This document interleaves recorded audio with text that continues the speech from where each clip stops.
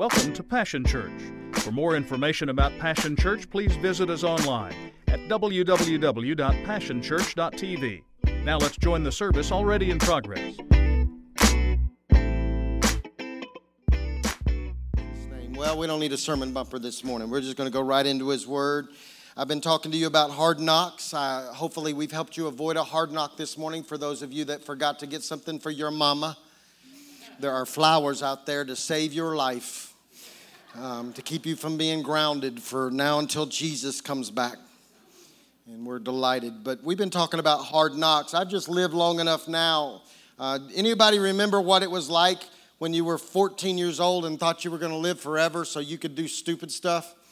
Like jump off roofs, jump over homemade ramps on your bicycles as if you would never going to get hurt. Yeah, there's one right there. Can I get a witness? Pick up stuff you ain't supposed to pick up. Go places you ain't supposed to go. I'm telling it. Okay, all right. Your mama didn't know, so she didn't know you did all that. But I've just learned that the longer you live, what we discover is that hard knocks are inevitable. All of us at one moment in our life are going to get knocked down. There's a lot of reasons why. I don't have time to go into all of them, so you're going to have to catch up quick. We've mentioned that some of the hard knocks we experience are sin-inflicted. We live in a fallen world, so there are a lot of the hard knocks that are just a result of the fact that we messed it all up in the beginning, right? And then there are hard knocks that take place because of other people. We don't have control of everybody else, so somebody often says something, does something that hurts us, and we're just on the receiving end, and it rocks our world. But for most of us, for the rest of us in the room that I would be honest, most of the hard knocks that we experience are just because we were dumb. We just your pastor. Okay, I just want to make sure. Just because we make bad decisions, choices that we shouldn't make, the result is hard knocks. The reason we've been talking, I'm going to say this again. This is probably one of the more important series that we've done in a long time, because what we're trying to do is get you to recognize the ultimate goal of the enemy of our life. Why is the enemy so intent on knocking us down? The reason is the same reason he was trying to knock Adam and Eve down in the garden, because if he can ever knock us down, hit us hard enough, the goal is this: it will rattle us at our core so that we don't know who we are. So how many of you in the room have ever experienced a concussion? Just raise that hand, all right? Some of us have had so many it took a moment. Oh, yeah, that's me. Okay. I had one in school, and it rattled me to where I didn't know who I was. That is the ultimate goal of hard knocks, is that the enemy is trying to rattle us so we don't know who we are, because he's going to follow it up in the garden. I don't have time, but in the garden you can see it happen. After he tries to rattle your understanding of who you are, then the next logical step is he's also going to try to tell you and convince you that you're not whose you are. And so you begin to chase and you begin to question. That's why churches are filled with people who are near the Father, around the Father, hear about the Father, sing about the Father, give to the Father, and yet they're still unclear on whether or not they're actually loved or cared for. Scripture makes it clear. God is abundantly clear that He doesn't want us to live this way. About 5 years ago, I stumbled across a passage of Scripture that I've mentioned to you on several occasions, found in Psalm chapter 68, verse 5 and 6, where we're told that God is the father of orphans, the champion of widows. He is God in His holy house. God makes homes for the homeless. So God never intended for us to live in this broken condition where we feel like orphans. Jesus even says in John chapter 14, verse 18, He's about to leave the planet, and He makes this statement. He said, I will not leave you as orphans. He says, I will come to you. Paul fixates on this concept, and so over and over again in the letters to his spiritual sons and the letters to the churches, he constantly uses language like this: you're adopted. You've been grafted in. You're heirs and joint heirs. We were never supposed to live like an orphan. And yet churches seem like orphanages everywhere we go. all of this is an attempt to convince us that we are complete, that we're loved, we're at home, and yet we continue to struggle because through the use of hard knocks, we're shaken at our core. I mentioned last week that Jesus on the cross is in one of his most painful moments, and he turns to a disciple. I still can't figure out how this disciple figured it out, but this disciple somehow through the teachings of Christ or the examples of Christ had come to this understanding of who he was, and so he turns, and John says about himself, I'm the one that Jesus loved. I hope you've been telling yourself all week, I'm the one that Jesus loved, because as soon as Jesus could find somebody that knew who he was, he could trust him with what mattered most. And so he turns to John and he said, here's your mom. Mom, here's your son. Happy Mother's Day. I'm taking care of you. He knew who he was. Over the final 2 weeks of this series, what I'm trying to do is take you to a teaching of Christ and an encounter that Jesus has, because what I'm realizing now as I look at this is that most of Jesus' ministry was shaped around the concept of trying to get us to understand that we're not orphans, and that trait and the tendencies in us that the enemy tries to use, these hard knocks to knock us down, he's trying to uproot that in our heart and in our life. I almost hesitated this morning because what I want to do is I want to take you to a passage of Scripture, but because Jesus, he teaches something and then he lives something. I want to show what he taught this morning. But I almost hesitated because we know this passage so well. It's so familiar. All of our lives, most of us have heard this account, and we use it to simply address what we call backsliding or wild living until we listen without hearing.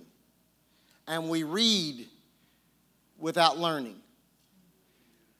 But now, as I've contemplated what we've been talking about now, when you look at this account, what I want us to do is I want you to recognize that at its core, this account that we're about to read is a full frontal attack on the concept of the orphan spirit that resides in us, and Jesus is trying to get us to address it and uproot it. Jesus tells a parable. It's a story to reveal the scheme of the enemy. We know it as the prodigal son.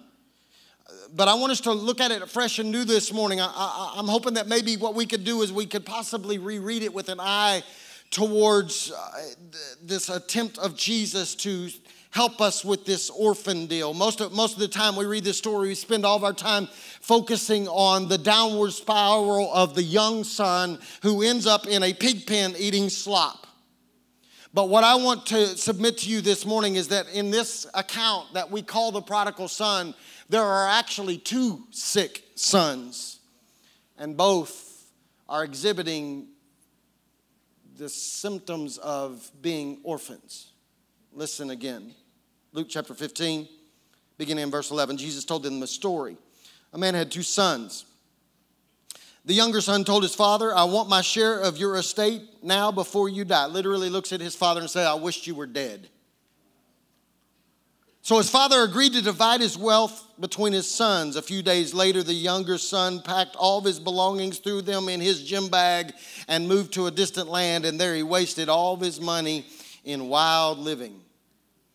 About the time his money ran out, a great famine swept over the land, and he began to starve. And he persuaded a local farmer to hire him. And the man sent him into the fields to feed the pigs. And the young man became so hungry that even the pods he was feeding the pigs looked good to him. How many of you know that when you come to the place that you're willing to eat what pigs eat, you pretty hungry. You're hangry at that point, right? Yeah. So the young man became so hungry that even the pods he was feeding the pigs looked good to him, but no one gave him anything. And when he finally came to his senses, he said to himself, at home, even the hired servants have enough food to spare, and here I am dying of hunger. I will go home to my father and say, Father, I have sinned against both heaven and you, and I am no longer worthy of being called your son. Please take me on as a hired servant. So he returned home to his father, and while he was still a long ways off, his father saw him coming. And filled with love and compassion, he ran to his son And he embraced him and kissed him. Never says he cleaned up. It just says he ran to him and kissed him. His son said to him, Father, I have sinned against both heaven and you, and I am no longer worthy of being called your son. But his father said to the servants, quick, bring the finest robe in the house and put it on him. Get a ring for his finger and sandals for his feet, and kill the calf we have been fattening. We must celebrate with a feast, for this son of mine was dead and has now returned to life. And he was lost, but now he's found. So the party began. And meanwhile, the other sick son was in the field working. When he returned home, he heard music and dancing in the house, and he asked one of the servants, what's going on? Your brother is back, he was told, and your father has killed the fatted calf.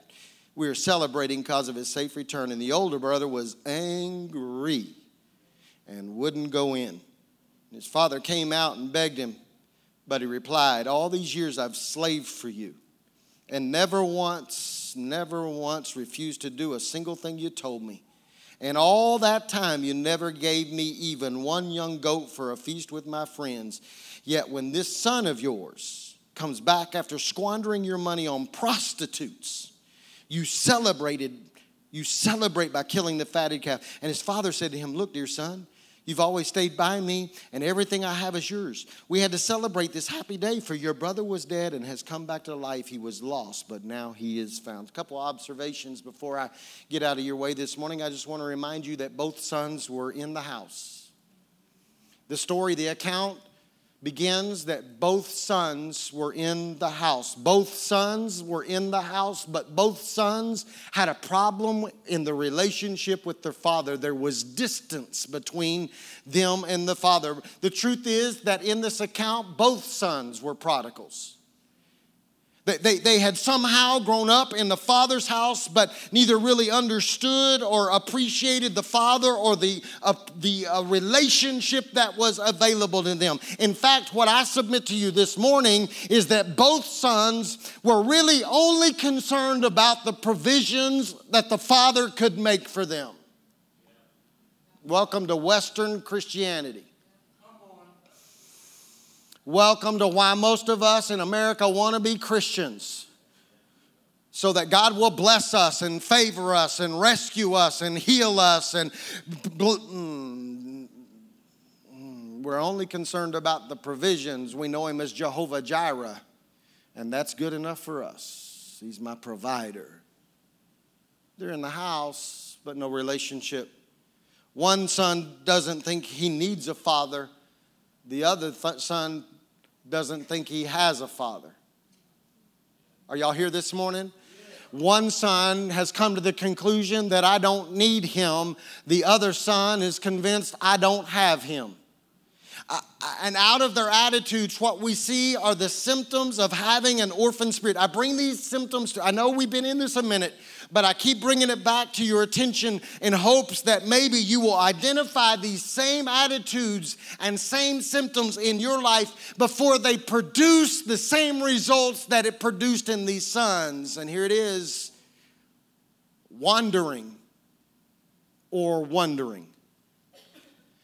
Both sons have these symptoms, and the result is that in the younger son, it produces a wandering spirit. In the older son, it produces a wandering, I wonder whether he really is here for me or not.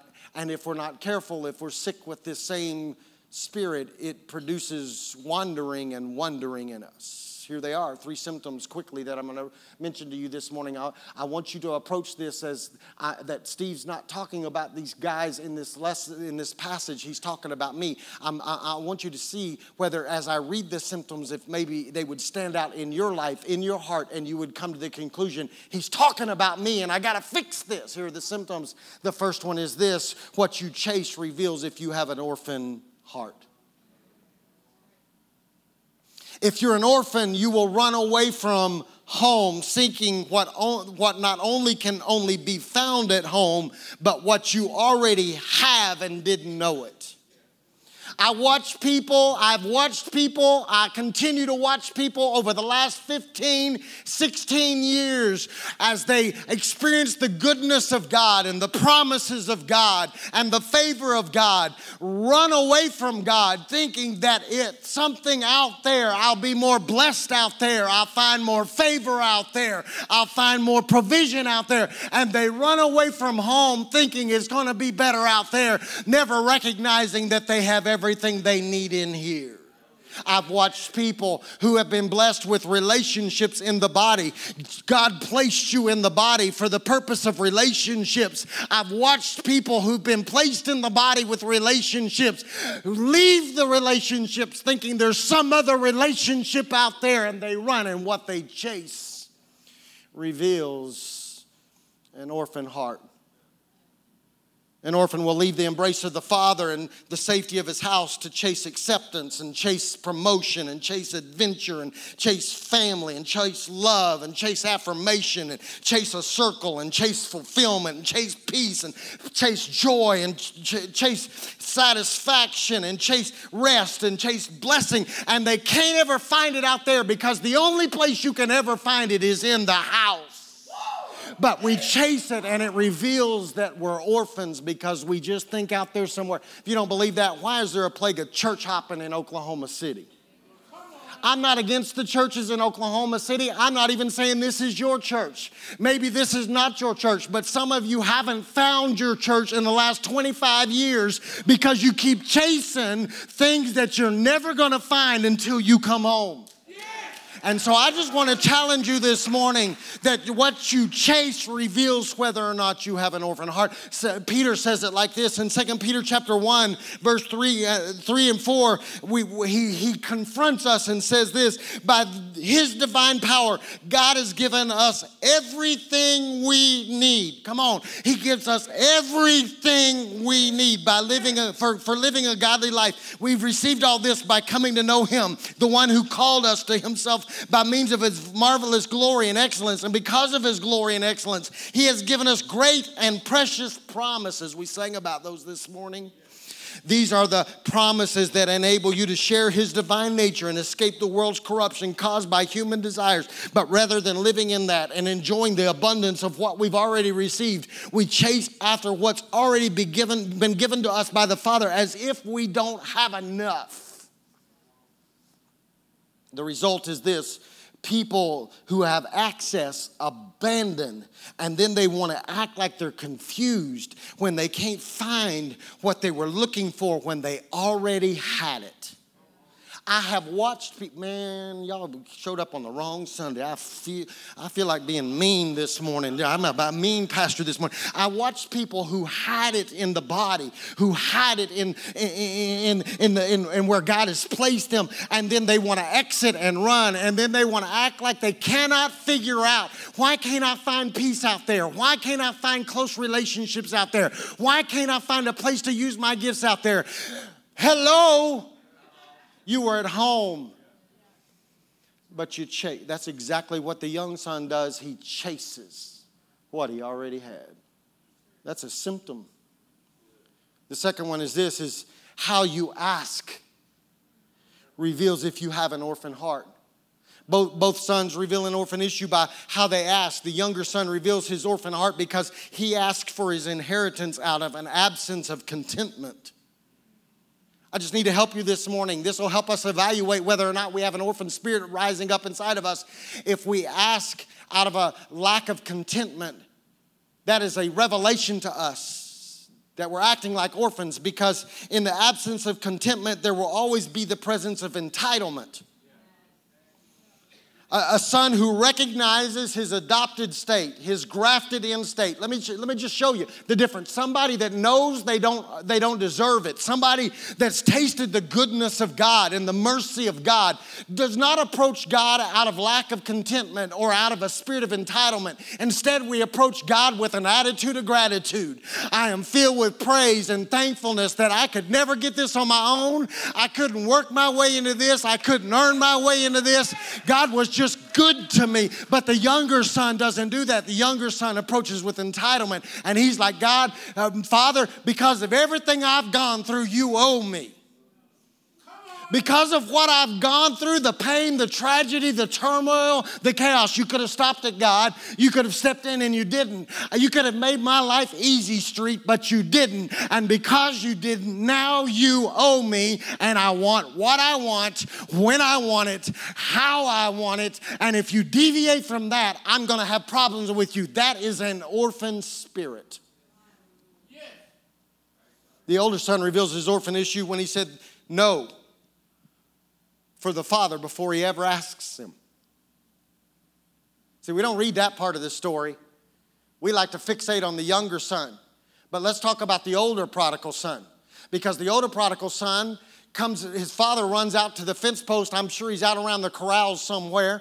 And his older son looks at his dad and says, I've been with you all these years. I have tithed faithfully. I have attendance pins, never missed a Sunday. I got the bumper sticker from the church on my car. I read the Bible through 400 times this year, and you've never once healed me. You've never once let that check that other joker talks about that showed up in his mailbox right when he needed it. I've gone to the mailbox after serving faithfully for 25 years in the church, and there's never been a check in my mailbox. But I want to take you back to the account because I noticed something. He says, you've never given me even a goat to have a party at the house with the friends. I'm sorry. I've read this account all my life. I still have yet to find the place where he ever asked. Never once. I can't find it. I've looked. I would like to write it in, but I can't find it. He never goes to the father and says, hey, I got some homies down the street, and we're going to have a birthday party, and I need a goat. Never does it. And so when the father comes out, he never asks. He makes the assumption of a no and reveals his orphan heart, because orphans will say no without ever asking.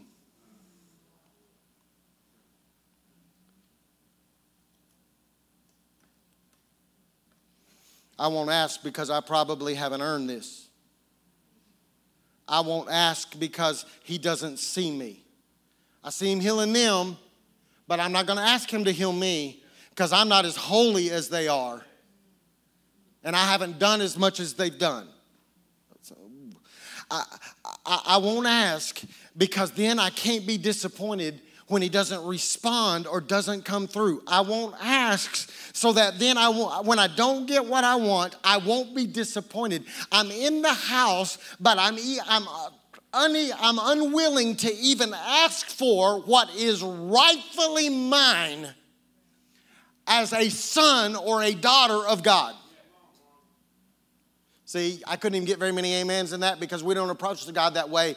But I'm just telling you right now, Scripture says that as the children of God, because of what Christ has done, we have the right to walk into the throne room and make our petitions known and to approach it with faith and trust that our good Father will give us what we need.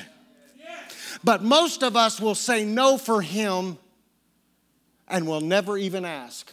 And in that moment, we reveal we're orphans. We're in the house, but we're orphans. Third symptom, and you're not going to like this one. How you respond to rebellious sons reveals if you have an orphan heart. I want you to notice that the older son was just as much an orphan as the younger son. I want you to notice that this son, unlike the son that left the house and ended up in a pig pen, this son in the house, when his dad comes out to the corral to confront him, never once uses the term father. Not one time. The young son, when he comes back, the first thing out of his mouth is, Father, I've sinned against you. But the older son, who's in the house, never uses the term father. There's no endearment. There's no family connection. There's no intimacy. So he gets word that an orphan comes home, and I want you to notice this guy who's in the house. I want you to notice his response. When he interacts with his father, this is what he does. He rehearses his brother's issues. Notice what the older son does.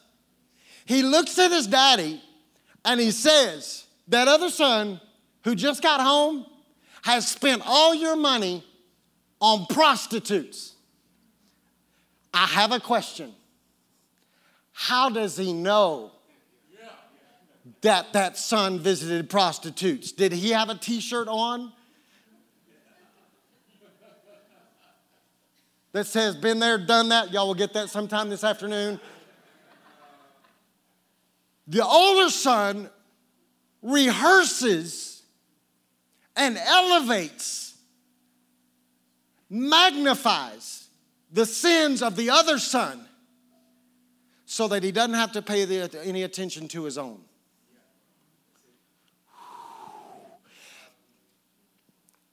He elevates his brother's sin to a higher level of wrong than his own sin, and he plays up his brother's sin while overlooking his own. And in the process, he reveals that he too has an orphan heart, not caused by rebellion, but caused by religion. Because religion is about keeping the rules. Okay. The rebellious son runs. The religious sons stay in the house and they work and they keep tabs. I am preaching right now. As a religious orphan, we compare and attack. This causes us to point fingers at other sons' faults while we refuse to deal with our own. I have been in the house. I have been tithing. I have been serving. Don't want to serve, but I got to serve. That's the rule. If you're going to get into heaven, you got to serve, right? That's what we say. If I'm going to be in the house, then I have to attend. I have to pray. I don't want to read, but I have to read the Bible. I have to forgive. I have to act like I like people. I have to keep from flipping them the bird when they run me off. I have to, and we keep the rules, but there's no relationship. So when a rebellious son comes home, I attack. Because I stayed in the house and they went out there and acted like a fool. While they were acting like a fool, I was in here singing, even though I wasn't really worshiping. I was singing. I was keeping the rules, Dad. We go through the motions of relationship, but the truth is this: we're restless.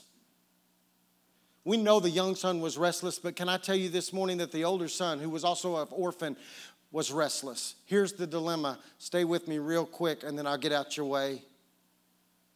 For those of us that weren't rebellious and ran away out of the house, most of the rest of us are struggling with a religious spirit. And if we would be honest, under the surface of our life, there's restlessness there because we know the relationship isn't really right. And it's not where it should be. And out of our restlessness, it produces ruthlessness. A religious orphan will consistently operate in offense and self-rightness. And here's the challenge. It's easy to spot rebellious orphans. It's hard to spot religious orphans. Because the religious orphan will keep working, they'll keep serving, they'll keep giving, they'll keep singing, they'll keep showing up. But listen to me, just as much as the orphan who left the house and chased a high, Those of us that stayed in the house so that we would get kudos for being where we're supposed to be, but there's no joy in it, and there's no life in it, and there's no intimacy in it. We're just as much orphans as the orphan that left the house. We're just as much orphans if we've stayed faithful to our spouse as the orphan that ran out the door and lived a promiscuous life chasing adventure. If there's no relationship with the Father, if there's no intimacy with the Father, I've kept the rules, Dad, I've kept the rules, but there's no relationship there. I didn't leave the house, but I'm no closer to the Father than the one who did. Some of y'all been in church all your little lives, like me.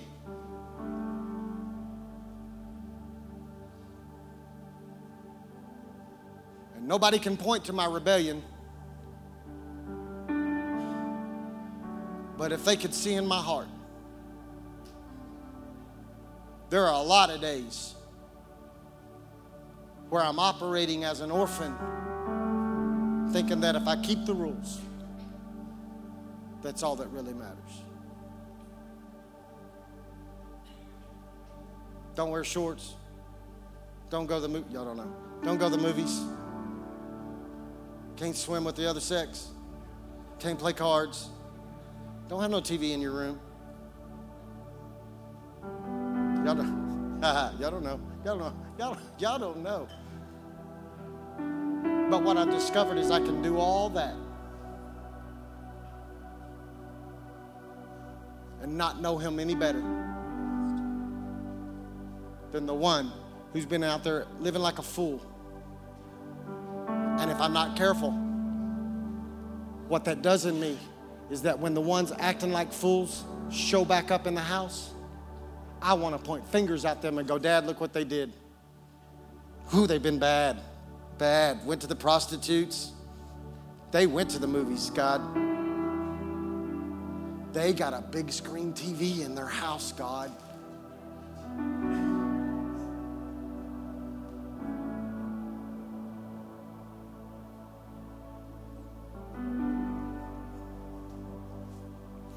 These are the symptoms of an orphan.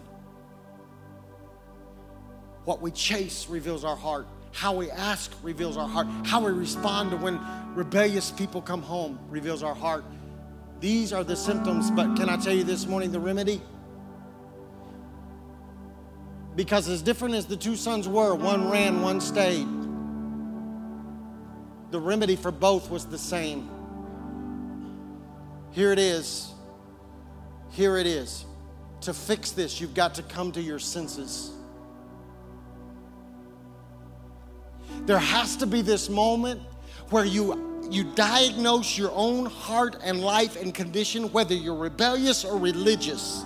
And you come to this moment where I come to my senses and I recognize that I was never intended to be far from God. I was intended to be in relationship, to have everything I need for a godly life, to have everything, promises are mine. And whether I'm separated by religion or separated by rebellion, I have to come to this moment where I diagnose myself and I come to my senses and I go home.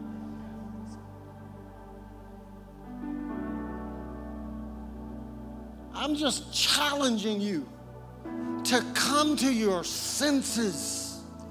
If you're in the house today and you're rebellious, the solution is this. Come to your senses and recognize you're never going to find out there what you have in here.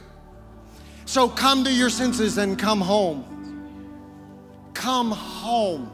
If you're religious this morning and you only serve because you got to, and you only worship because you got to, and I only give because I got to, I only love because I got to, I really don't want to, then let me tell you what you need to do. You got to come to your senses and realize that there's a Father in the house that loves you, and you come home, and listen to this, you come to this place where you enjoy home. I come home. And then if I'm religious, I enjoy home and I recognize that I don't have to read His Word. I get to read His Word. I don't have to worship. I get to worship. I don't have to give. I get to give. I don't have to serve. I am privileged, and I have a great opportunity to serve because He loves me. I don't care where you stand this morning. I don't know if you're rebellious or religious. But I know this, you were never designed to be an orphan. You were never designed to live at distance from the Father. Whether you're out there or in here, you were designed to be in relationship with the good Father. Stand with me this morning. Sick is sick. Rebellious or religious. Sick is sick.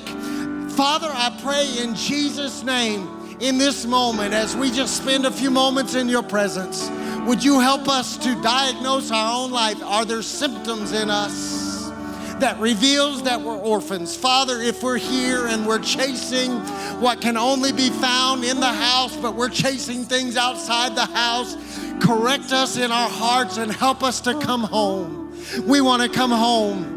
We don't want to suffer the consequences of our rebellion when we can run to our good Father and come home. Father, if we're in the house and we reveal an orphan spirit in us by how we ask, out of a spirit of entitlement, I pray that you would fill our hearts with gratitude and thankfulness. If we're in the house and we refuse to ask because as an orphan we think you're going to say no before we ever ask, would you remind us that it's the pleasure of the Father to give good gifts? And Father, if we're in the house and we're pointing fingers at and attacking rebellious sons and daughters when they come home, we point out their sin as if it's worse than ours. We point to what we do and how we do it instead of what you've done. I pray that in this moment you would help us to come to our senses. God, would you help us this morning as we think about what your Son Jesus has done for us? Would you help us to come home, or for some of us, would you just help us to enjoy home? Come on, as they sing this, would you just allow the Holy Spirit to dig deep down into your spirit and confront you and point out the symptoms of your heart and your life right now? Come on, as they sing this, would you just let him do surgery on you that I cannot do?